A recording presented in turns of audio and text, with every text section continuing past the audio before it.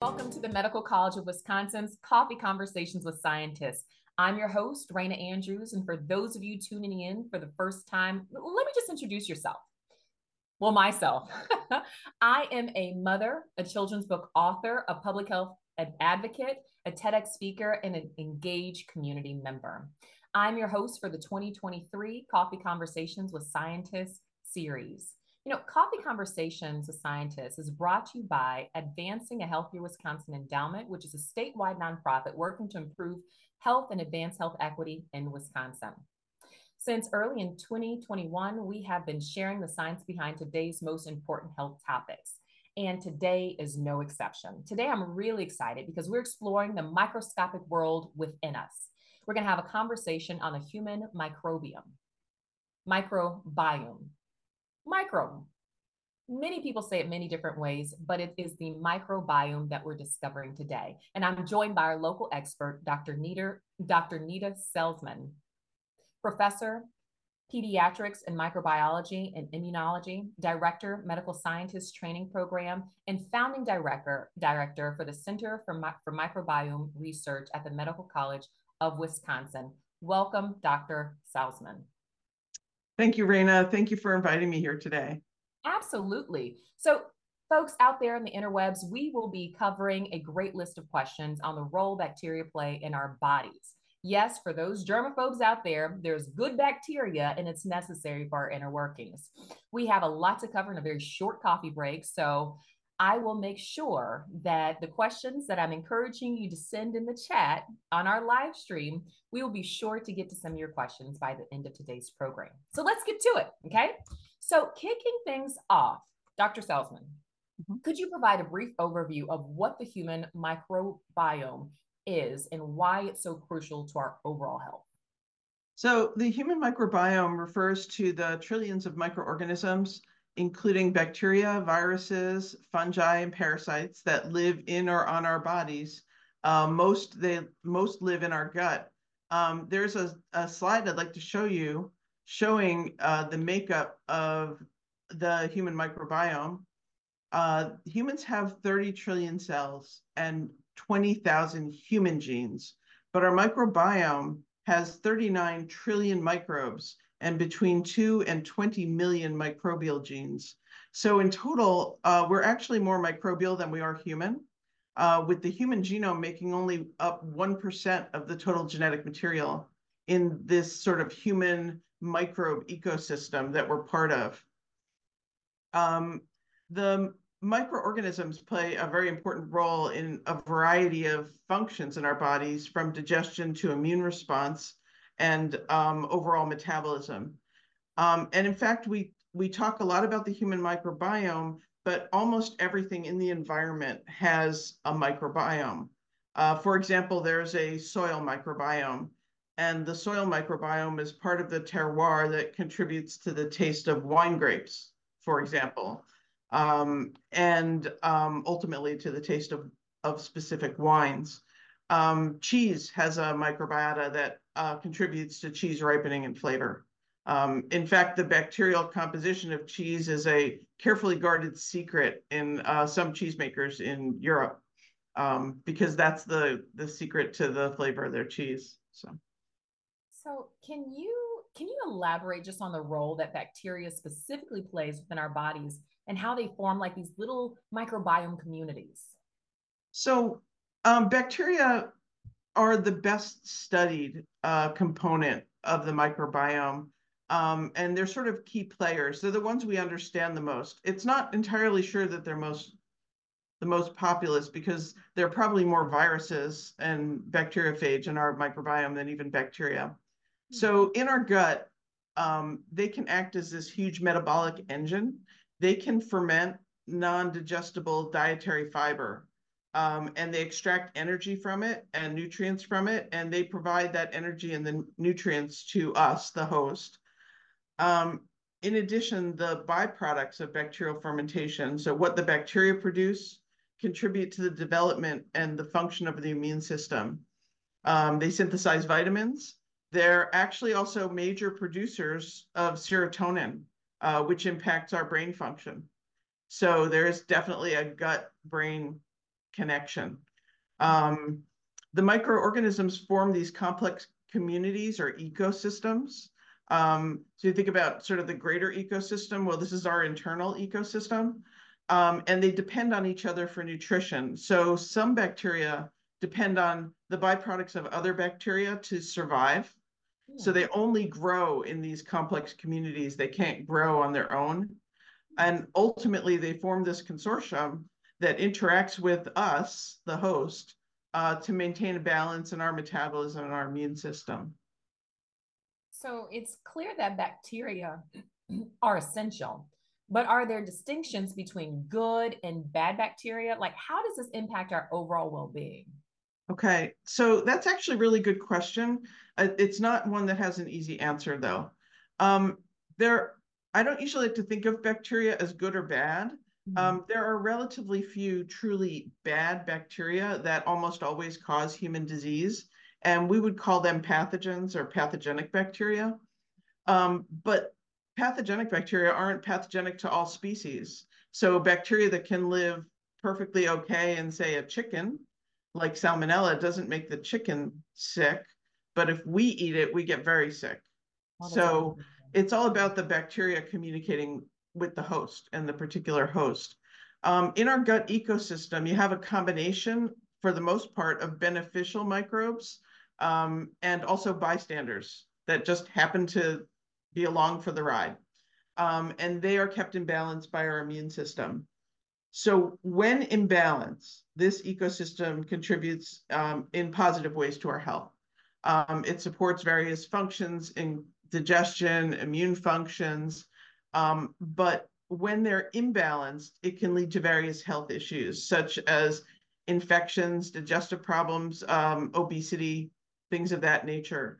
And for the most part, our immune system doesn't see our microbiome as a threat and keeps it in check without causing any disease or inflammation. But when the balance is disrupted, either by problems with our immune system or problems with the bacterial populations, the result is that you can have inflammation. And you can imagine what would happen if our bodies perceived all of this bacteria as a threat. We would, even a small percentage of this bacteria, we would have inflammation all the time because it would, our immune system would always be responding strongly to the presence of this bacteria. And in fact, this is what happens with people who have inflammatory bowel disease. They have an abnormal immune response to their own colonizing bacteria, and that results in chronic inflammation. If you look at it really simplistically, bacteria have a goal to eat and divide. So that their goal is survival. They want to eat, they want to divide, reproduce, and they're neither good nor bad, okay? They are kept in check by our immune system. In the absence of our immune barriers, they'll invade us because they can. You know, they don't have any particular opinion about it. We are food, right? So after someone dies, the barriers break down and bacteria will invade from the gut, which actually is what contributes to body's decomposition after death. So like I said, we're just food. We're just food for the bacteria. We're And just food for the bacteria. you Yeah. know, Dr. Salzman, I want to follow up on a point that you made. You mentioned that when imbalanced, it can lead to various health issues, and obesity being one of them. And with the obesity crisis that we have in America, how does an imbalance of the bacteria in your body contribute to obesity? So that's actually an interesting question. I forgot to mention, I have a nice slide for, I don't know if it was put up, about what we're trying to balance here. Our immune system is balancing this enormous bacterial burden. So the particular contributions to obesity are complicated.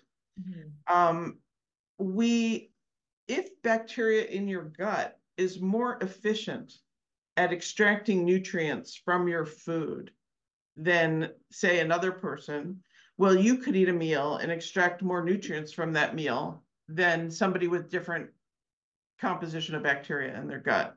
That is a very simplistic way of looking at it. It has gotten far more sophisticated in terms of bacteria that contribute to or limit obesity. Other people have seen that if you disrupt bacteria, as in reduce the numbers of bacteria in your gut, that bacteria is responsible for using energy and using calories. So it's actually responsible for your metabolic rate, your resting metabolic rate. So in the absence of bacteria, your resting metabolic rate is changed and you can gain weight. This happens with certain medications that people take that are associated with weight gain. It's certainly associated with antibiotic use. In this country, we use low-level antibiotics in agriculture, in some agriculture, because it makes animals grow bigger and fatter. Oh, like our chickens Faster. and our cows. Yeah, that meat. And so we have to assume that if we use antibiotics, they're making us grow bigger and fatter, faster, us being mammals as well. That's So a really good point. And I want to put a pin in that because I want to come back to um, you made a very interesting point how antibiotics can make our animals grow bigger, faster, and in turn, we are what we eat in effect. But it's a very different practice in other parts of the world, let's say Europe, correct? right. Yes, yeah. I went to a meeting once that talked about what they use in Europe to grow animals faster, Mhm. and what they use is artificial sweeteners. Oh, So that's actually sort of a concern because we think of artificial sweeteners as a diet aid. But if right. they're making animals grow, agricultural animals grow bigger and fatter, then I assume they're making us grow bigger and fatter as well. And it's through a relatively complicated pathway involving sweet taste receptors in the mouth. So it's actually that turns on your insulin signaling and which is a growth hormone. So This is very interesting. So, how can our lifestyle choices, especially our diet, as we're talking about artificial sweeteners and obesity, now how does our diet influence the composition of our microbiome and in turn impact our immune system? So it has a lot of influence. Our microbiome is selected by two things. One is our genetics, basically the makeup of our genetic makeup, and the other is our diet. Those are the two major environmental, well, the diet is the major environmental impact on our microbiome. And then medication, antibiotics, all those other things we come across are also environmental factors. But our diet plays a very significant role. So depending on what you feed your microbiome, you are going to have different outcomes. If you feed bacteria that is beneficial, that whose byproducts benefit your immune health, Mhm. then that will be beneficial. If you feed bacteria whose byproducts are not contributing to immune health, that will be harmful.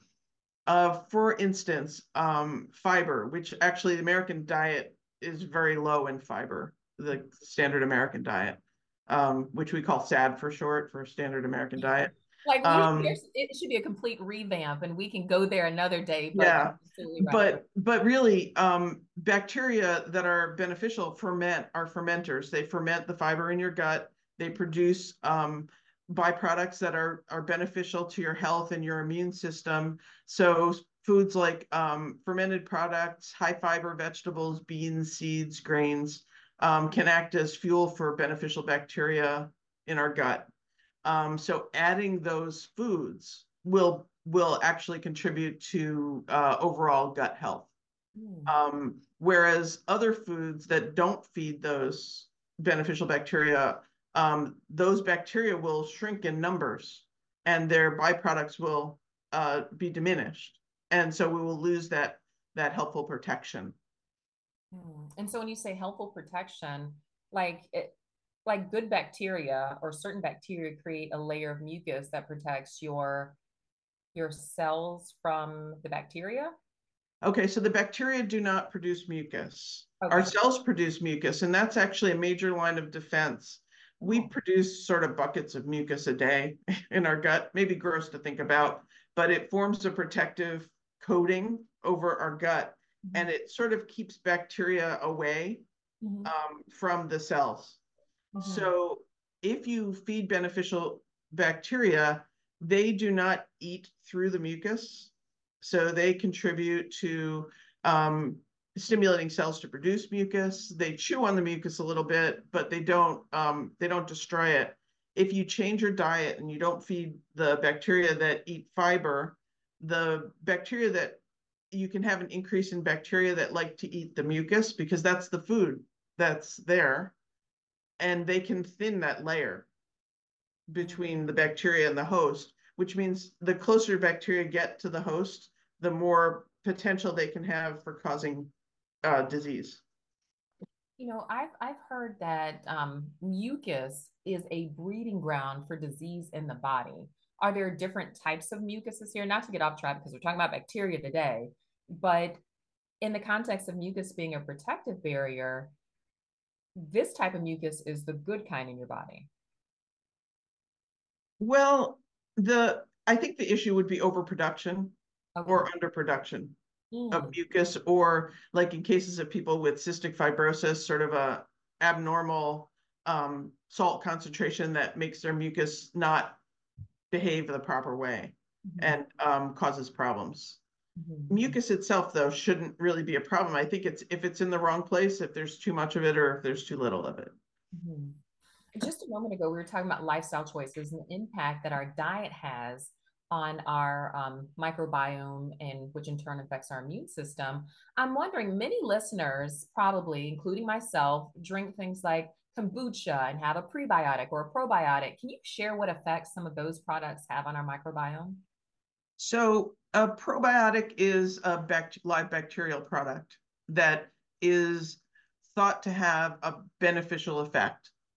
A prebiotic is essentially food that feeds certain kinds of bacteria. So with a probiotic, it's not that they are without beneficial effect, because some of them are beneficial. It's just that there's not a lot of research on sort of global effects of probiotics. Any bacteria that you ingest will, for the most part, only last in your system for a day or two. So you have to keep ingesting it. It doesn't actually change your colonization of your gut. The first bacteria that get there set up a system where they take up all available space and binding sites, and they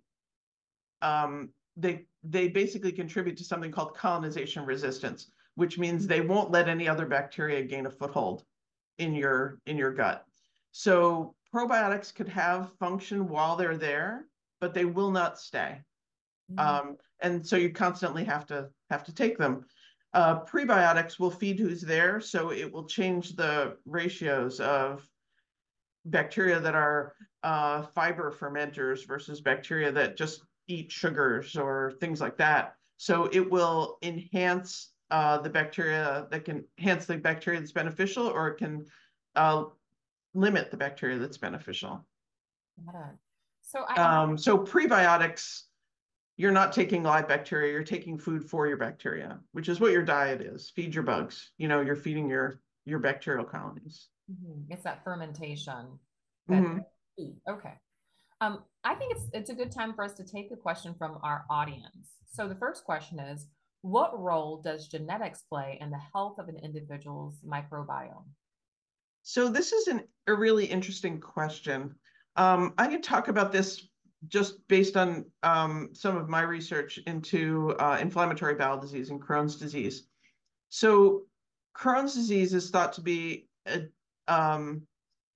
basically based on a genetic abnormalities that drive an abnormal immune response to your own bacteria, or I think it's now an abnormal immune response to your own bacteria in a genetically susceptible host. What you have in Crohn's disease is at least 200 different genetic variations that contribute to increased susceptibility for disease. And many of those variations have to do with handling our immune response to bacteria. So people with inflammatory bowel disease tend to have different colonization in their gut because they're unable genetically to respond appropriately to bacteria. So bacterial handling is not the genetic forte of individuals with Crohn's disease. So even though you can treat the disease, sometimes it gets better with antibiotics because you clear out some of the big bacteria. Your body is continuously selecting for bacteria that are not beneficial. What's interesting, and with this question is, what role does genetics play in the health of an individual's microbiome? When we were first talking about this, you talked about at birth, bacteria is introduced to your body, whether it's a vaginal birth or a cesarean section. Can you say more about that? So you're the first bacteria that get there usually set up shop, and make it make it harder for the next bacteria to take their space. So if you're born through vaginal delivery, you will be colonized by mom's vaginal microbiota. And, because delivery is not exactly a sterile event, also fecal microbiota. If you're born by cesarean section, the first bacteria there tend to be the maternal skin microbiota. And then feeding has a lot to do with it. Babies that get formula, you feed whatever's there, somewhat indiscriminately. Babies who get breast milk has nutrition, but it also has interesting products in it, particularly a group of sugars called human milk oligosaccharides. Now, it turns out that the human gut can't digest those products. The only thing that digests those products is one specific bacteria called bifidobacteria. So bifidobacteria infantis, as a matter of fact, a particular strain. So babies that are breastfed are set up to colonize with this strain of bacteria that's beneficial. So we actually are programmed to be colonized by appropriate bacteria. Wow. So I had no idea that there's this whole world working, this inner working communities within us. Another one of our questions that I was quite curious about is, how does the environment, including factors like pollution or antibiotics, affect our microbiome communities within us? So both of those things can influence the microbiome. Antibiotics and other medications can disrupt the balance of the microbial communities. Antibiotics for sure will disrupt your microbiome, which will then recover, but it never recovers to exactly where it started. It recovers to close to where it started. So several rounds of antibiotics, you'll develop a new normal, okay, which might not be as good as the old normal. There is some evidence, so this is not an area that I've studied at all, that pollutants like the PFAS or PFAS or whatever you want to call them can alter the microbiome. So the PFAS, which are used to make flame retardants that accumulate in the environment, now it's I guess, is a big cause of concern in our water system. They can do things like thin the mucus layer in our gut, which will lead to alterations in our microbiome. So it's useful to be at least mindful of these things going forward.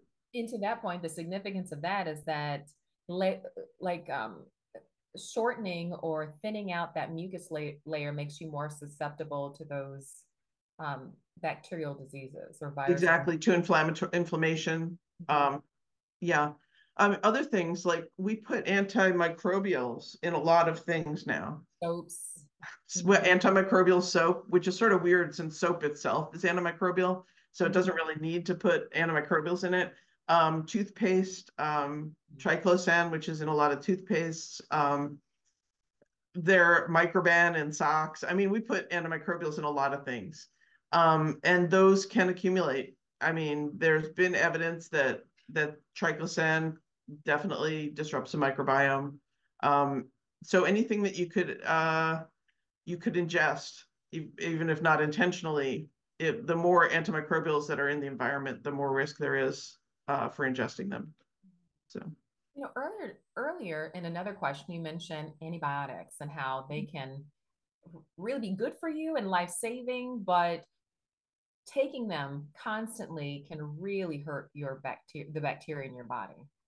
Well, every time you take antibiotics, you're going to be killing off some bacteria. That's what they do. Antibiotics are not all that specific, although, you get broad spectrum antibiotics that kill off a lot of things. You can get more specific ones for specific diseases, but even the specific ones aren't incredibly specific, and will kill off bacteria. Um, and while antibiotics have saved innumerable lives, so I don't want to suggest that you shouldn't take antibiotics when you need them. Obviously, you have to take antibiotics when you need them. But they don't come without collateral damage. And I think for decades, we sort of assumed there was no other effect of the antibiotics. But now there's suggestion that there are effects of the antibiotics.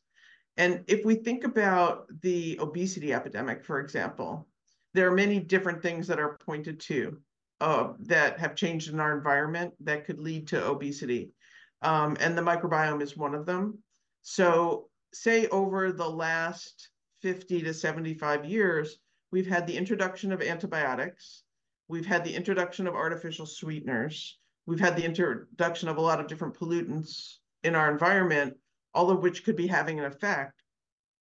So we've seen rises in diseases like obesity, but we've also seen increases in type 1 diabetes, type 2 diabetes, metabolic syndrome, inflammatory bowel disease. All of these things have increased over that period of time, and that is too fast for genetics. Our genetics don't change that fast because our human generation time is not that fast. But I think one of the things we've definitely changed is our microbiome. Mm-hmm. And the changes in our microbiome have been implicated in all of those diseases. We'll take just one more question from our audience. The question is it possible to kill off bacteria and replace it with healthier forms? Not entirely clear. Mm-hmm.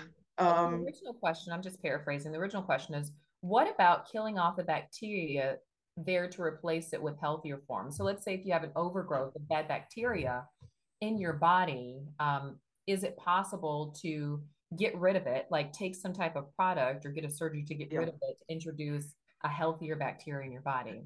Definitely. Okay, so one really good example of that is Clostridium difficile colitis, C. diff colitis, Okay. which people get when they've ingested some spores of C. diff. It hangs out in your gut. It doesn't cause you any problems. And then they get a broad spectrum antibiotic for a long period of time. And you kill off a lot of other bacteria, and it allows this bacteria to sporulate and grow. Okay. And then it gives you this sort of bloody colitis, which is very nasty. Hmm. So for years, it had been treated with antibiotics. And then you have this problem. You give antibiotics that kills off the C. diff, but it also kills off more bacteria, not just the C. diff. And then it becomes a race. What recovers faster? The pathogen, the C. diff, or your microbiome? So often the C. diff recovers faster, and then you get a recurrence, and you wind up in this endless loop of antibiotic treatment, recurrence, antibiotic treatment. So what they've done now is one of the treatments after you fail the first round or second round of antibiotics is they give you a fecal transplant. And that's basically giving you the whole ecosystem of bacteria from a donor.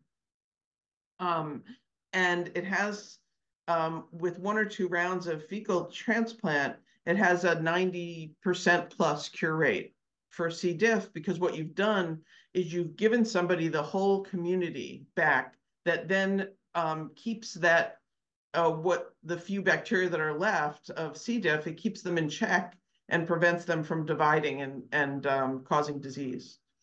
So it's very effective. It has a high yuck factor, the idea of ingesting fecal pellets which are usually frozen, and they can be swallowed or they can be suppositoried or, things like that. It's unappealing, but it actually is very effective. I'm mind boggled because I'm like, wow. So I didn't know that there's a whole industry for people donating fecal colonies that other people consume to completely reset their microbiome. Yeah. The people, there comes with some challenges. The people who donate obviously have to be tested for every known disease, right? Because you don't want to give somebody this and give them an infection or something. So donors are very carefully screened, I believe. Not that I've, investigated that too far. But one of the things that people are trying to do is make up consortia of bacteria separate from an individual so they know what's in there, and use that to give to individuals, because it could be better controlled of exactly what you're giving somebody, and you could know that there's no potential pathogens in there. Those haven't worked 100% yet, but there are a lot of companies working on that.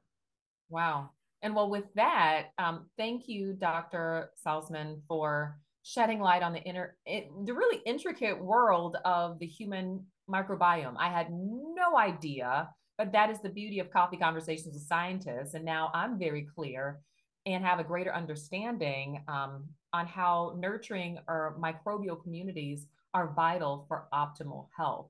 We appreciate you so much for taking the time to talk with us about this very important topic.